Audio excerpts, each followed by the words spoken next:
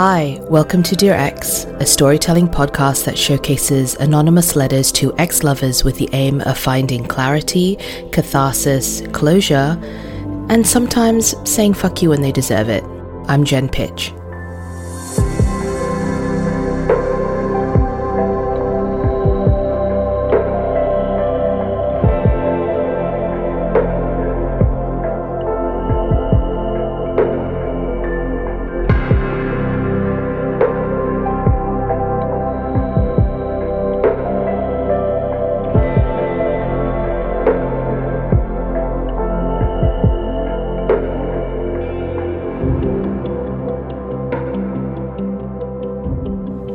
This is episode 4.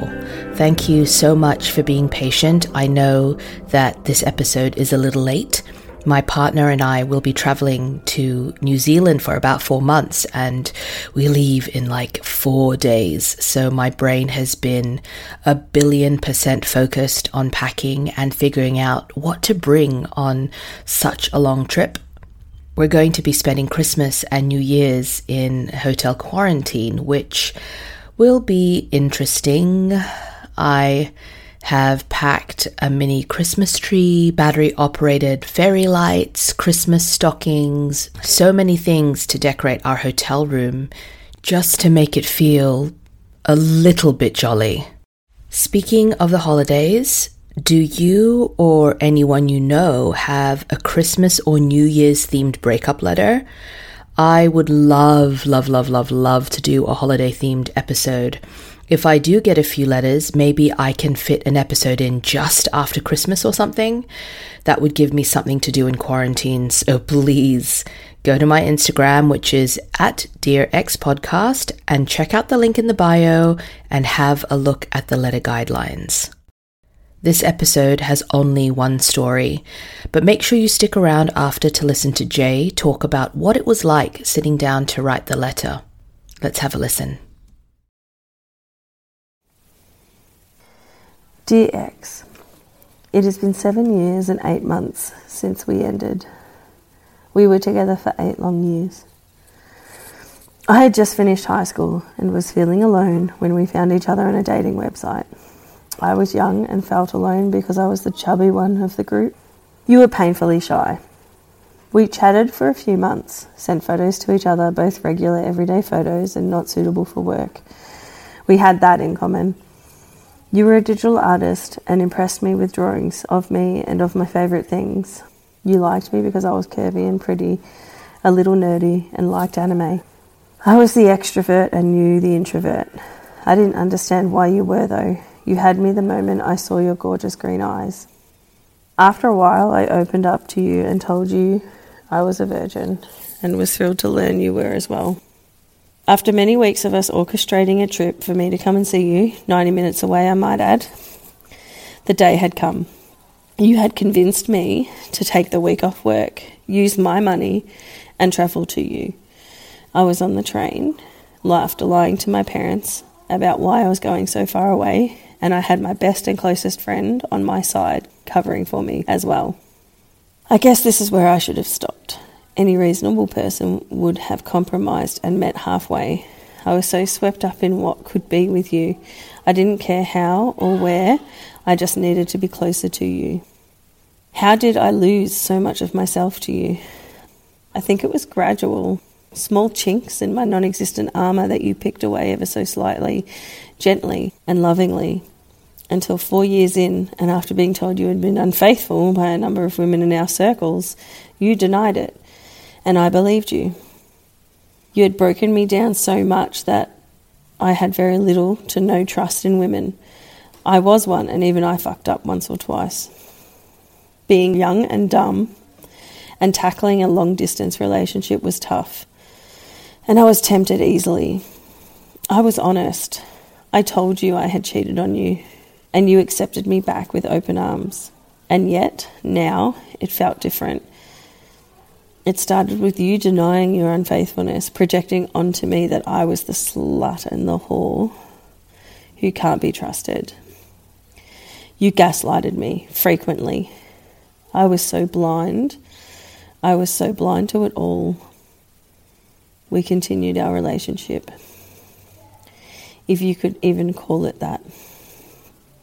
I mean, I was by no means perfect myself.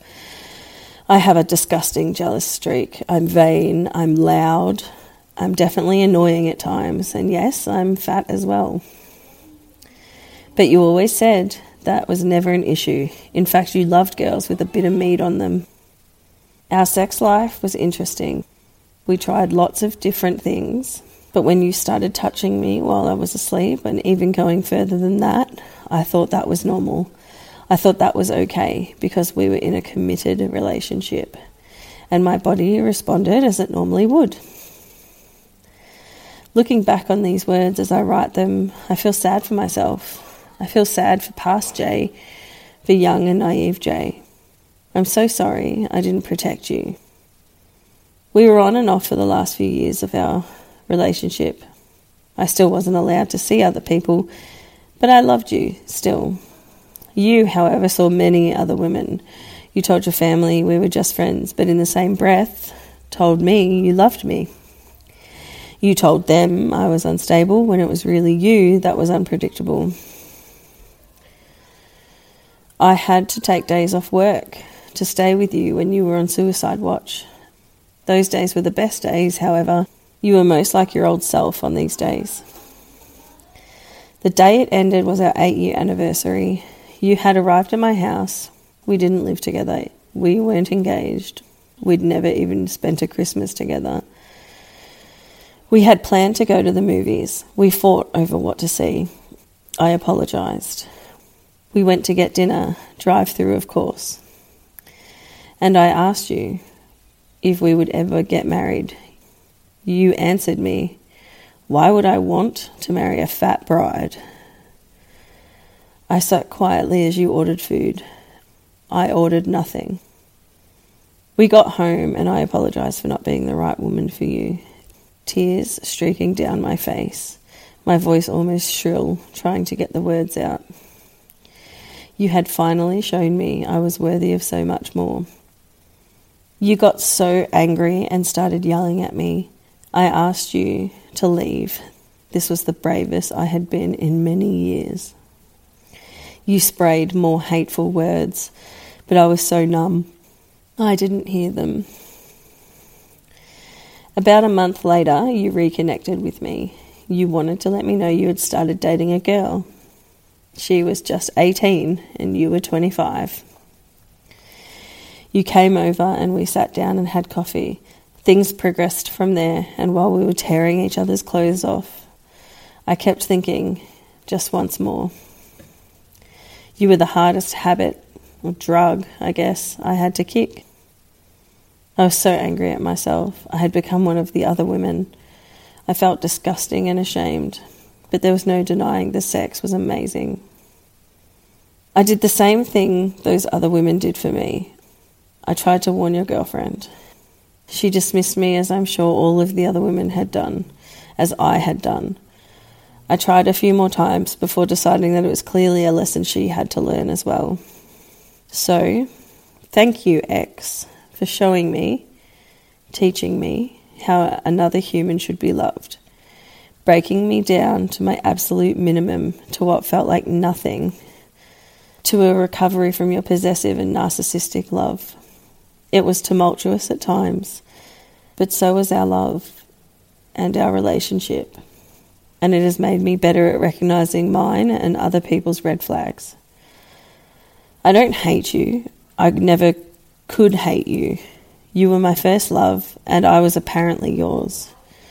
You were someone I had to experience to learn what true love is. Thank you, Jay.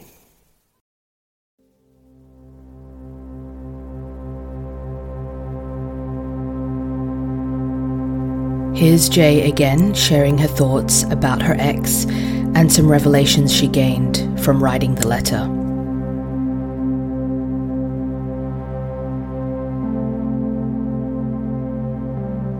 This was something I'd been wanting to do for a long time. I do a lot of shadow work, so sitting down and actually writing it, I feel like I could write about our relationship for pages and pages and pages. I could write a book on it. So it wasn't difficult, but it was confronting, I think. Really, there were memories that were starting to come out that I just couldn't put into this letter. Like, there was just so much more that happened that I was like, oh my God, like stuff I'd obviously locked away that's just it's been unlocked. And it didn't take very long at all. I mean, I think I put this letter together in the space of a few hours, maybe 2 or 3 hours. But I guess from ending the relationship to now, it's taken, a while. I wouldn't say it was painful. I've dealt with the pain from this relationship a long time ago. I've since married and I had a child, and I don't experience pain and I don't get upset when talking about it anymore. Sense of release. There's a lot more to go into this letter. I feel like there could be, like I said, pages and pages. So yes, there's a sense of release in what I've included, but there's probably a lot more that I need to write down and get out. As for insight, reading it back is, it is a little bit confronting. Just how blind, or that I guess I become, or had become, when in the relationship. 'Cause I just can't believe that the stuff that he did, I let him do, and I didn't even see anything wrong with it. I mean, I knew that already, but really getting into it and writing it down and then reciting it, I guess, it's a little bit like, confronting.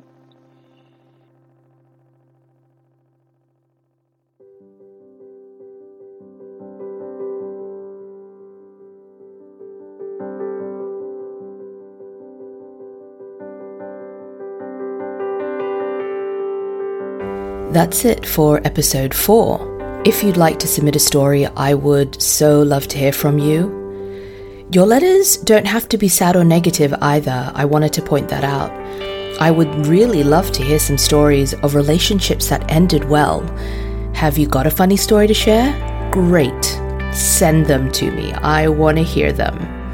Check out my Instagram at DearExPodcast. There's a link that will take you to a PDF with instructions on how to write your letter and some notes on how to record it as well. Also, if you'd like to submit something but you don't want to record your voice, you are still welcome to send the letter and I will get it recorded. All submissions, rants, thoughts, whatever it is, can be sent to dearexpodcast@gmail.com, and don't forget to show your support by subscribing and writing a review. Happy holidays, friends. I'll talk to you again soon.